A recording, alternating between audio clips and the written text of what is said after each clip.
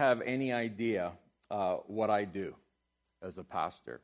And I think if I took some of you aside and said, hey, can you just tell me what you think Pastor Allen does for a living?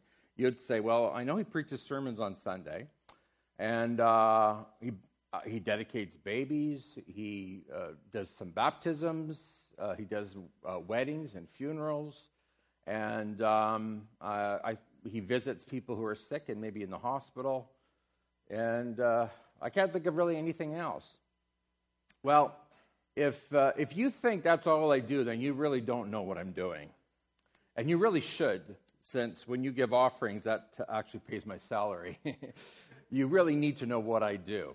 Now, the joke is, if I had a quarter for every time someone said this to me, Pastor, you only work on Sundays, right? Ha, ha, ha. If I had a quarter every time I heard that. The fact of the matter is that my real work is to make disciples. And in my position, my job is to lead the process of making disciples. What is a disciple? A disciple really is a pupil of Jesus Christ. That's at the very root of the word disciple is the word pupil, a student, a follower, somebody who's learning from Christ. And that's my job. My job is to teach you how to follow Christ. And I tell the young people that on Friday night, look, I'm not coming to a drop-in center to get some young adults together to put on activities for you. What we're doing throughout the course of the week, whether it's Tuesday night kids club or Friday night youth or Sunday services or whatever we do, we're in this process of making disciples, teaching people how to follow Jesus. And I'm going to tell you, it is the hardest work in the world, especially in the year 2019. With the advent of the TV preacher and YouTube preachers, people really have this notion, this idea, well, I don't really need a pastor because I can just go to YouTube and hear all the sermons that I want, or I can turn the TV on and listen to all the sermons that I want. Now, the problem with that approach is that you believe that you can be a follower of Jesus Christ by simply hearing good sermons. And the more jokes the pastor tells, the better, right? Amen? Oh, I don't know how to answer that one. If the pastor can be amusing and tell some good stories and tell some good inspirational stories, if he can tell about some of the miracles he's done, well, we're going to send him our money and we're going to make him rich. I want to tell you, this model for Christianity is so utterly and contrary to New Testament Christianity, I don't even know where to begin. So rather than trying to point out all the reasons why North American Christianity is faulty, what I want to do this morning is I want to begin this series called Remain in Christ. I want to teach you what it means to be a disciple or a follower of Jesus Christ. And I can tell you this, most people don't like being told what to do. How many people like to be told what to do? Well, of course, none of us do.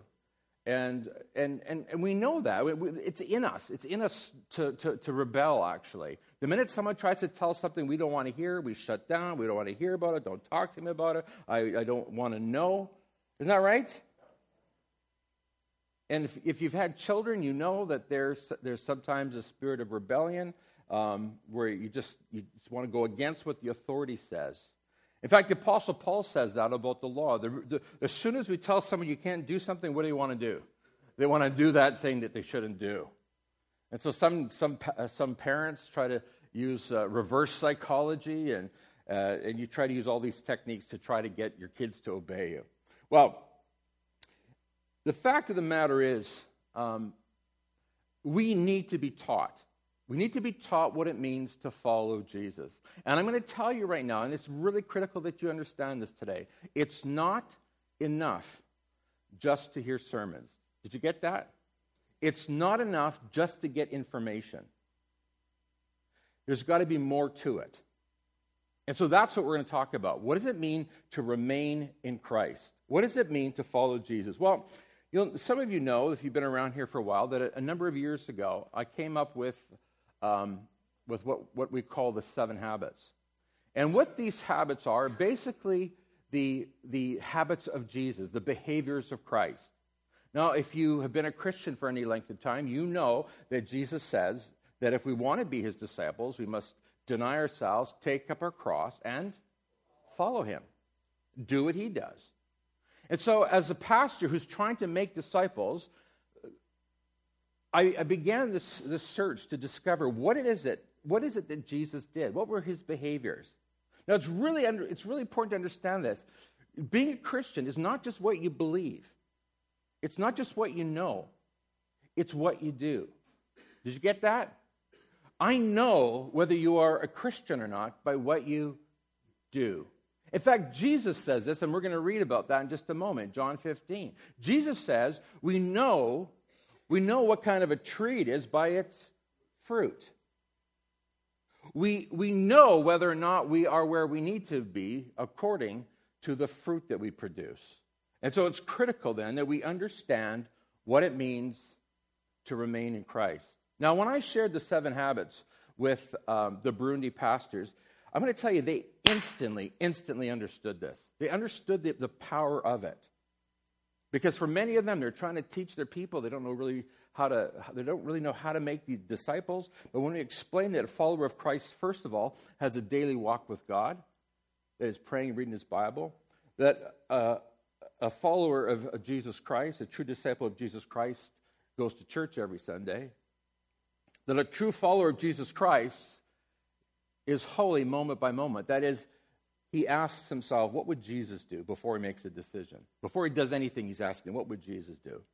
A true follower of Jesus Christ understands that the people he hangs out with will really determine how he or she acts. And so therefore, it's important that you're in a small group, that you're connected to other believers, learning and growing in fellowship with other believers. That's why we have what we call small groups. I'm going to tell you, it's not easy to do this. It's not easy to manage and to organize and to lead this. But I'm going to tell you right now, folks, that being in a small group is life-changing. You can hardly wait to meet with my small group tonight. Right, Deb? Deb's in our small group. A follower of Jesus Christ is a servant. Jesus said that, he says, I did not come to be served. I came to serve and to give my life as a ransom for many. So a true follower of Christ serves. What else does a true follower of Jesus Christ do? Well, he goes and makes disciples. Isn't he? These are the last words of Jesus Christ before he left this earth. Go into all the world and make disciples. What's a disciple? A disciple is somebody who follows Jesus. And a pastor, that's my main job, is to just work on that, to help you be true followers of Jesus Christ. And then finally, a true follower of Jesus Christ gives. We're givers. That's who we are. And we don't apologize for asking. At least we don't apologize for asking our believers, our church members, true Christians to give, because that's who we are. That's what we do. When I shared that with the pastors in Burundi, man, they got that instantly. They understood the power of that. In fact, when we did that conference, pastors' conference in Burundi, after the introduction, we just did the introduction, or I quickly ran through the 7 habits to help people understand what they're all about. And I had a pastor come to me and said, you know what, Pastor Allen, if all I got was the introduction to the 7 habits, I got my money's worth. Getting to this conference, this is life-changing. As I know now what to do in my church, how to teach my people how to follow Christ. I'm sad to say there's a whole generation of young people coming out of Bible college now that don't have a clue how to make disciples.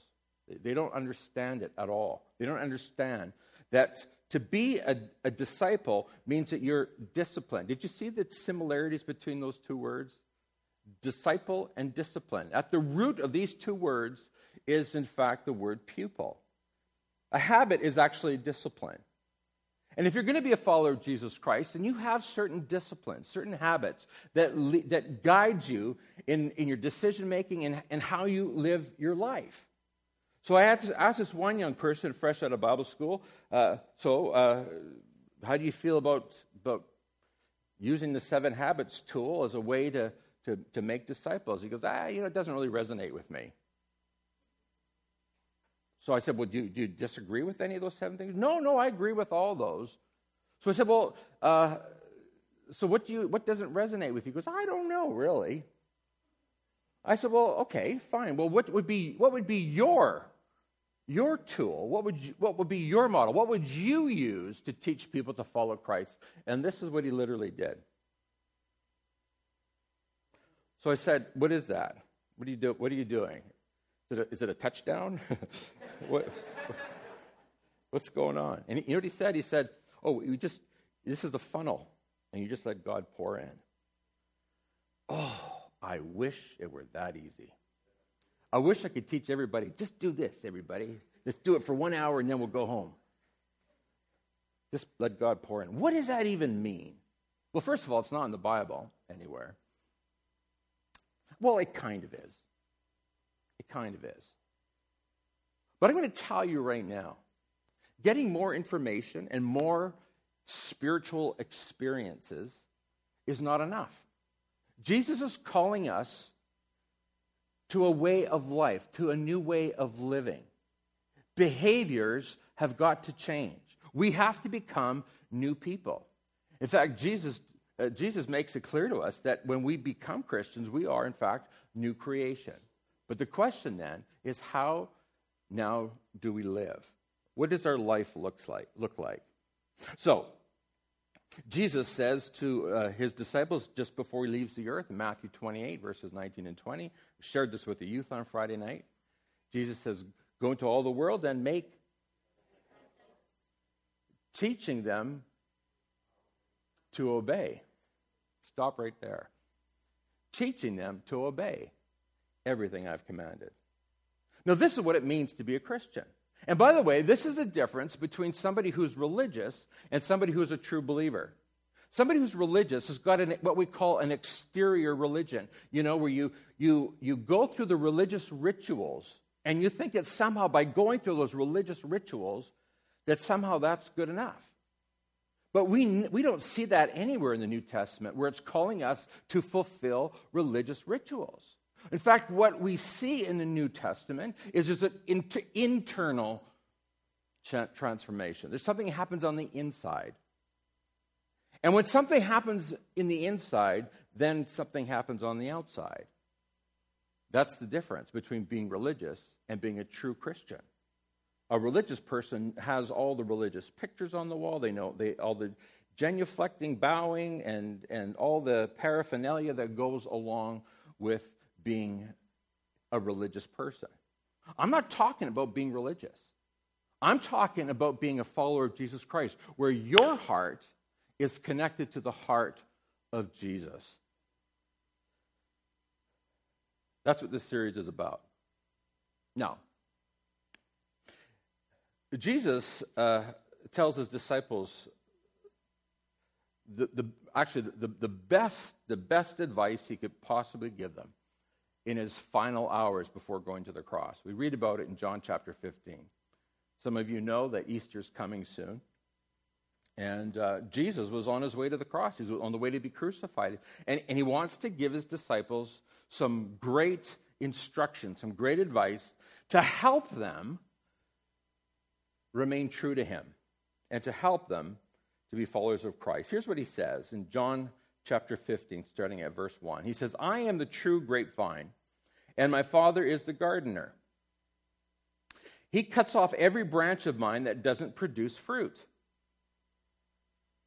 and he prunes the branches that do bear fruit, so they will produce even more fruit.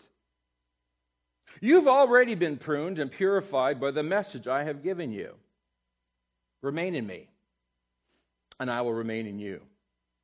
For a branch cannot produce fruit if it is severed from the vine.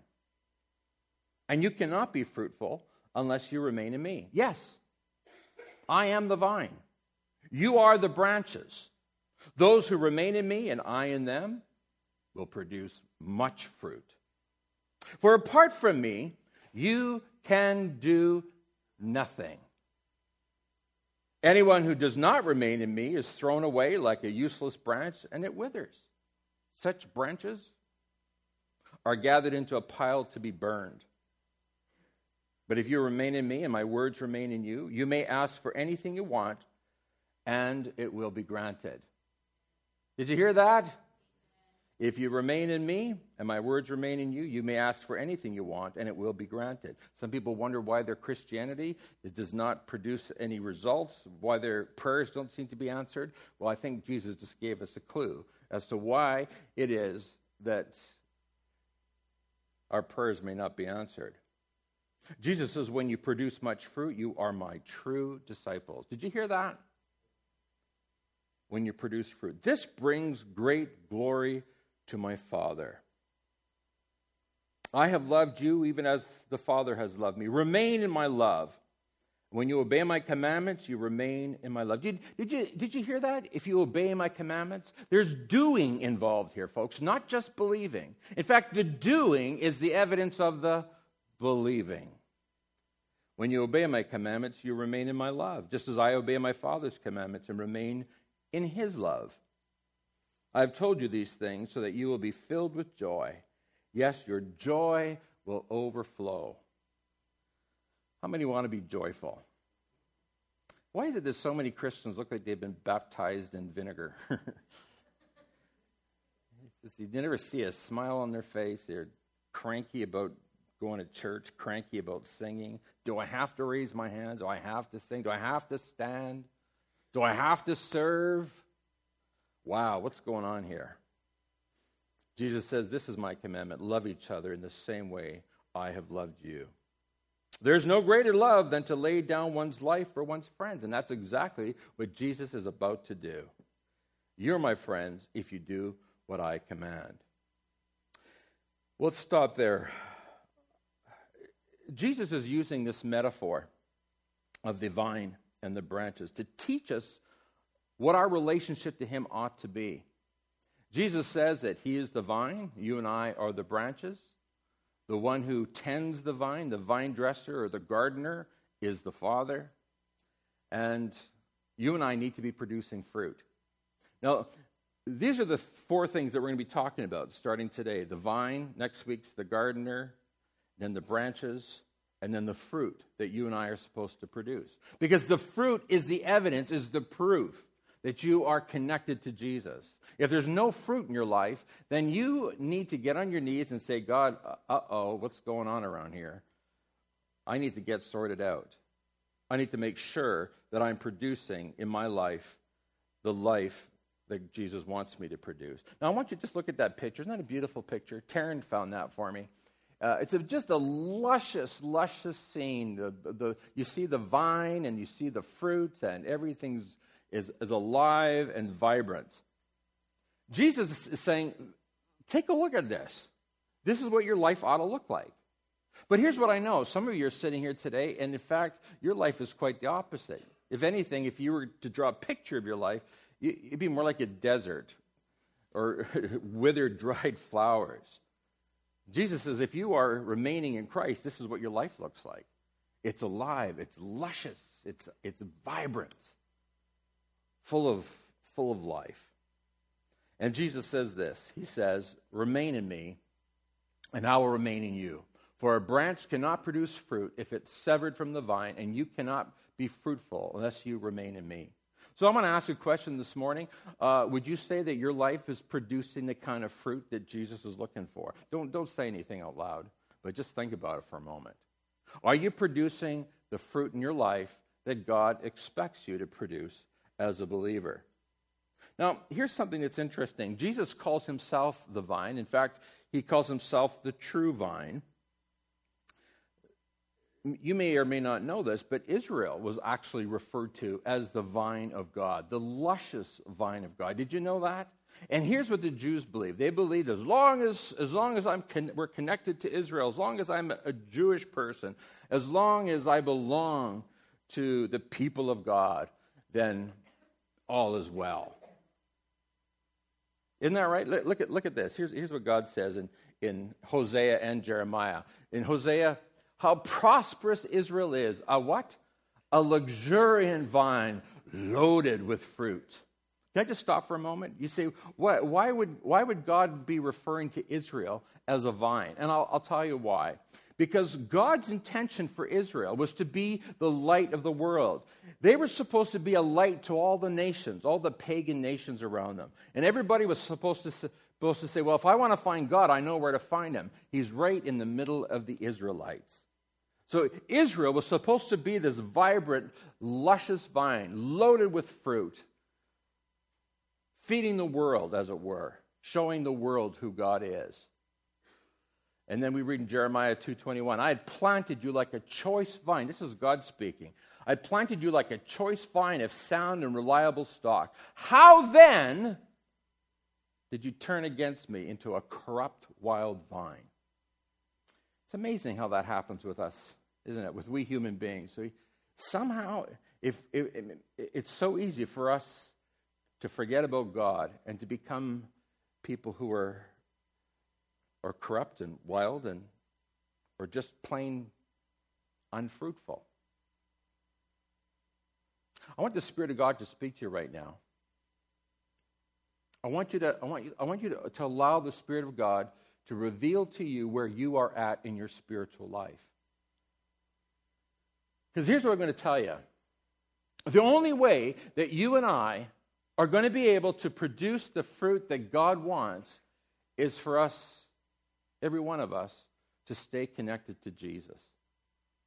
You have to stay connected to Jesus. You have to remain in Christ.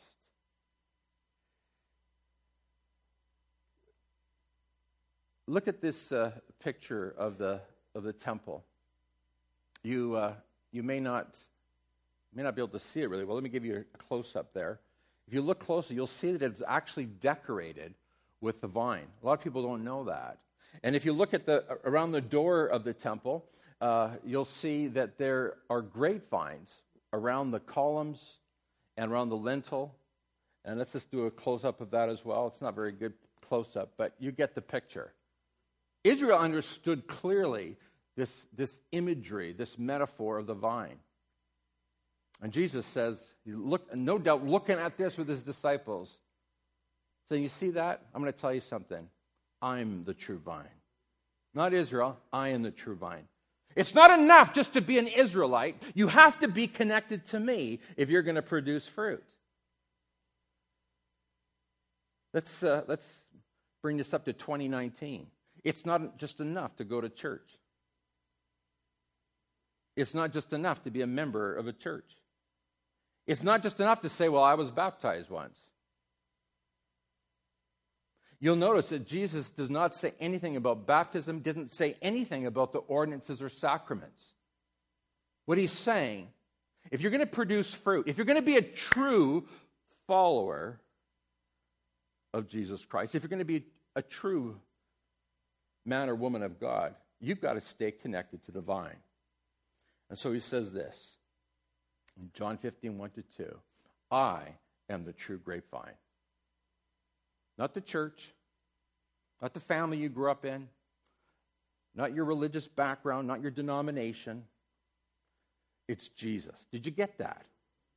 Jesus has got to be the one you're connected to, or you are not going to produce the fruit that God is looking for. It's really important that you get this, because a lot of people think, I just have to go through the religious rituals once a week. That's good enough. And Jesus is saying, no, you don't get it at all. You don't understand it. I mean, there's nobody more religious than the Pharisees. I mean, they could quote the Bible chapter by chapter, book by book. And yet Jesus declared that they were a group of vipers, snakes. No clue, no understanding of what it meant to be a man or woman of God. Jesus says, I'm the true grapevine, and my Father is the gardener, and he cuts off every branch of mine that doesn't produce fruit. Now, this is a warning to us, isn't it? Are you producing fruit? Has the gardener got his axe ready to swing? He cuts off every branch of mine that doesn't produce fruit, and he prunes the branches that bear fruit so they'll produce even more. We're going to be talking about all of this over the next number of weeks. What it means to be pruned. What does it mean to be producing fruit? What does it mean to allow the gardener, the Father, to have his way in our lives? On our own, you and I simply cannot produce the fruit that God wants us to produce. And this is what Jesus wants us to understand. We are actually in relationship with him. He's doing a work in us and through us. Now, when we first rolled out the 7 habits, and by the way, I think we've got some 7 habits bookmarks in case anybody wants to take that home and just be reminded and refreshed about that. Just ask one of the ushers for one at the end of the service. But when I first rolled out those 7 habits, I thought everybody would be so ecstatic and so excited about that. And I was shocked that there weren't as many people on board with it as I thought. I recognize that people just simply didn't get it. They didn't understand it. They thought, this just sounds a little bit too religious to me. It just sounds formulaic. Well, it's not formulaic. Jesus said, do what I do. Follow me and do what I do. So listen to this, folks. If you and I are going to follow Jesus and do what he does, then we have to know what to do. And that's my job. Remember, we started by telling you what a pastor does. That's my job. It's to help you, to teach you, so that you understand how to be a follower of Christ.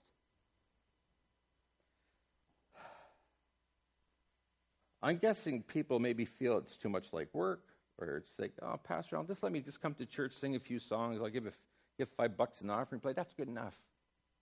Well, look, if you want that kind of religion, then there's other churches in the city that would just be glad to have you.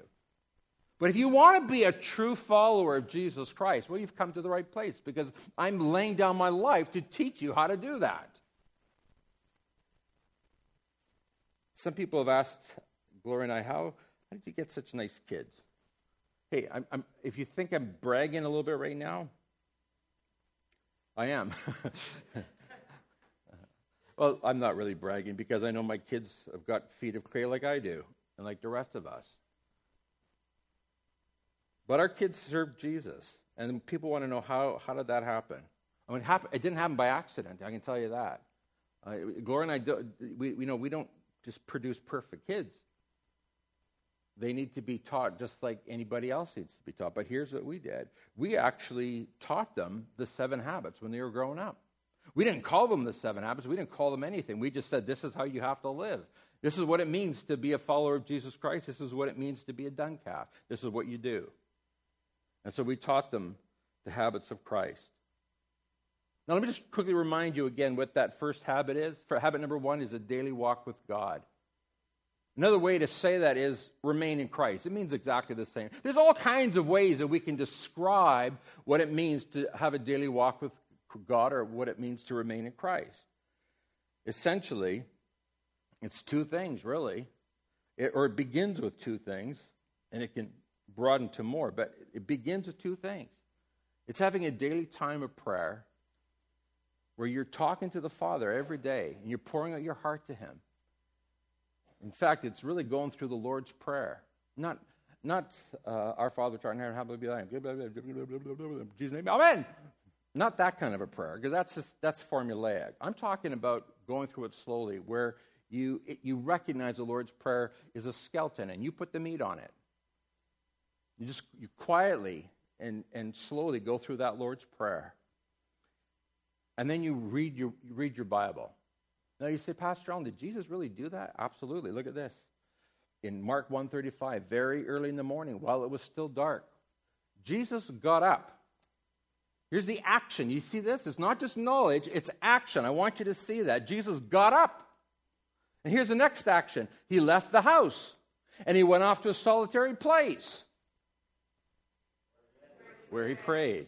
Now look, if Jesus has to do this so that he can stay connected, remain connected to the Father, do you really think that you can stay connected to God if you don't pray?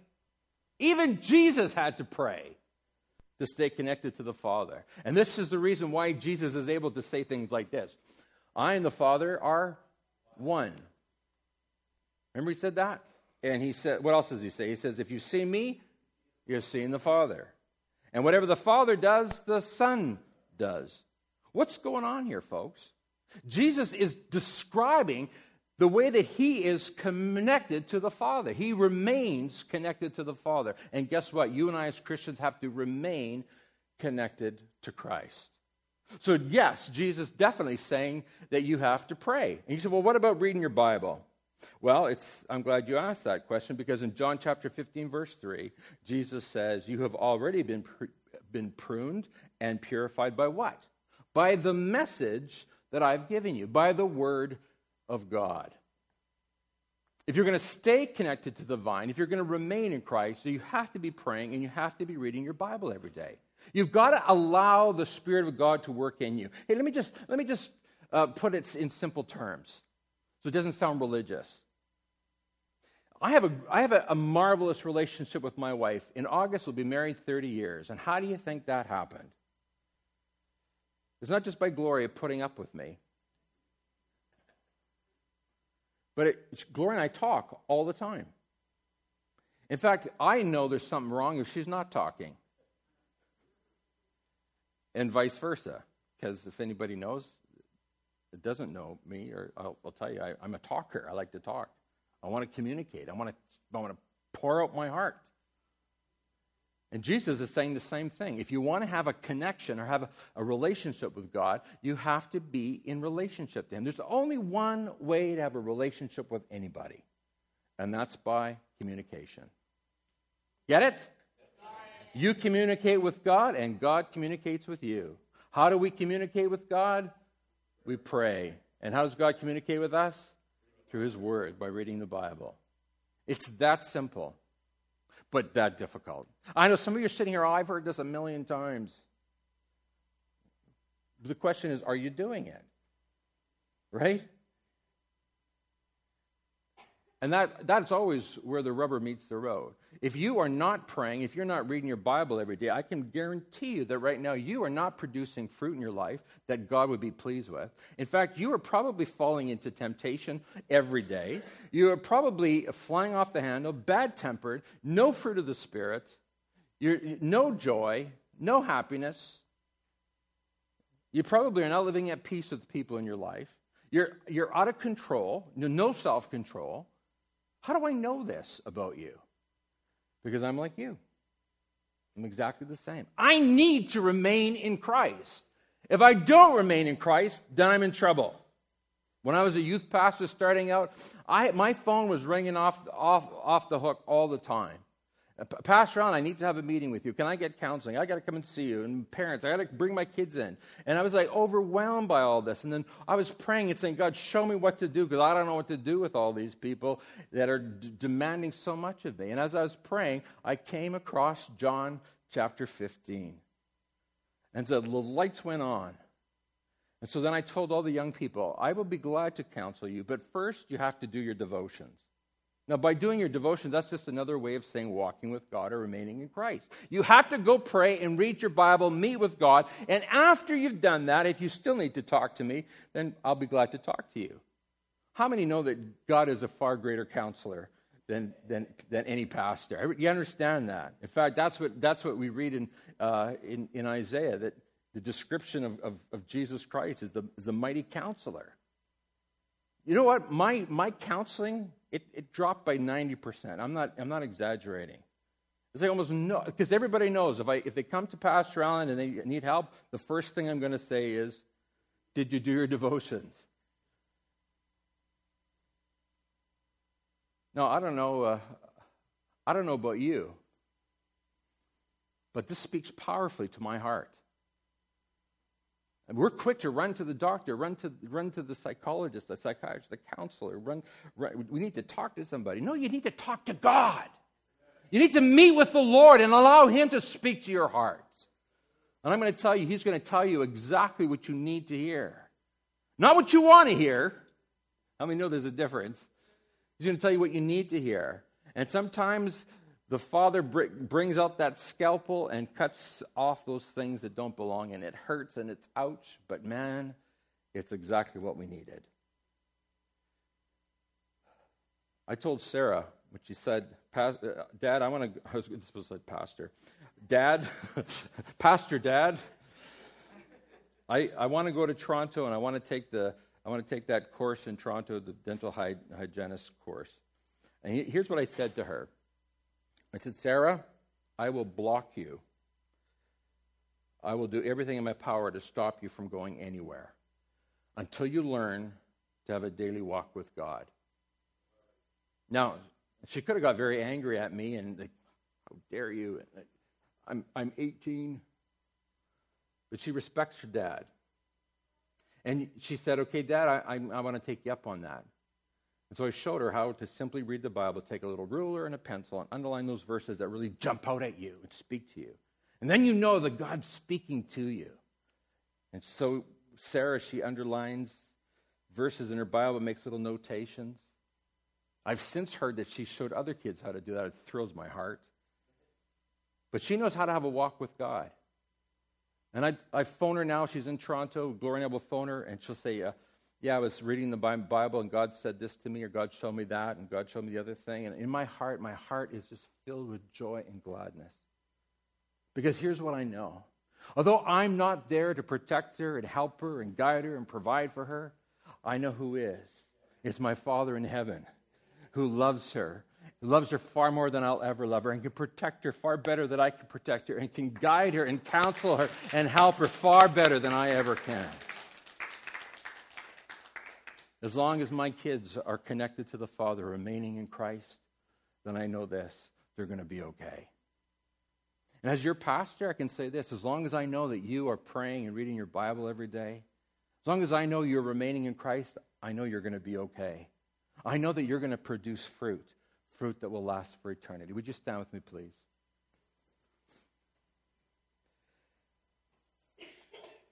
Father, thank you. Thank you for your presence here. Thank you for what you're doing in our hearts. Thank you for what you've shown us today. Some of us, it's been a long time since we've cracked open our Bibles. It's been a long time since we spent any time in prayer. We pray right now, Father, in Jesus' name, that you would work in us, strengthening us, enabling us, empowering us, showing us, God, how to have this daily walk with you. And God, thank you right now that you want to help us, and you want to guide us. So we commit ourselves to you now. In Jesus' name. And everyone said it with me? Amen. Tell the person beside you, go pray and read your Bible.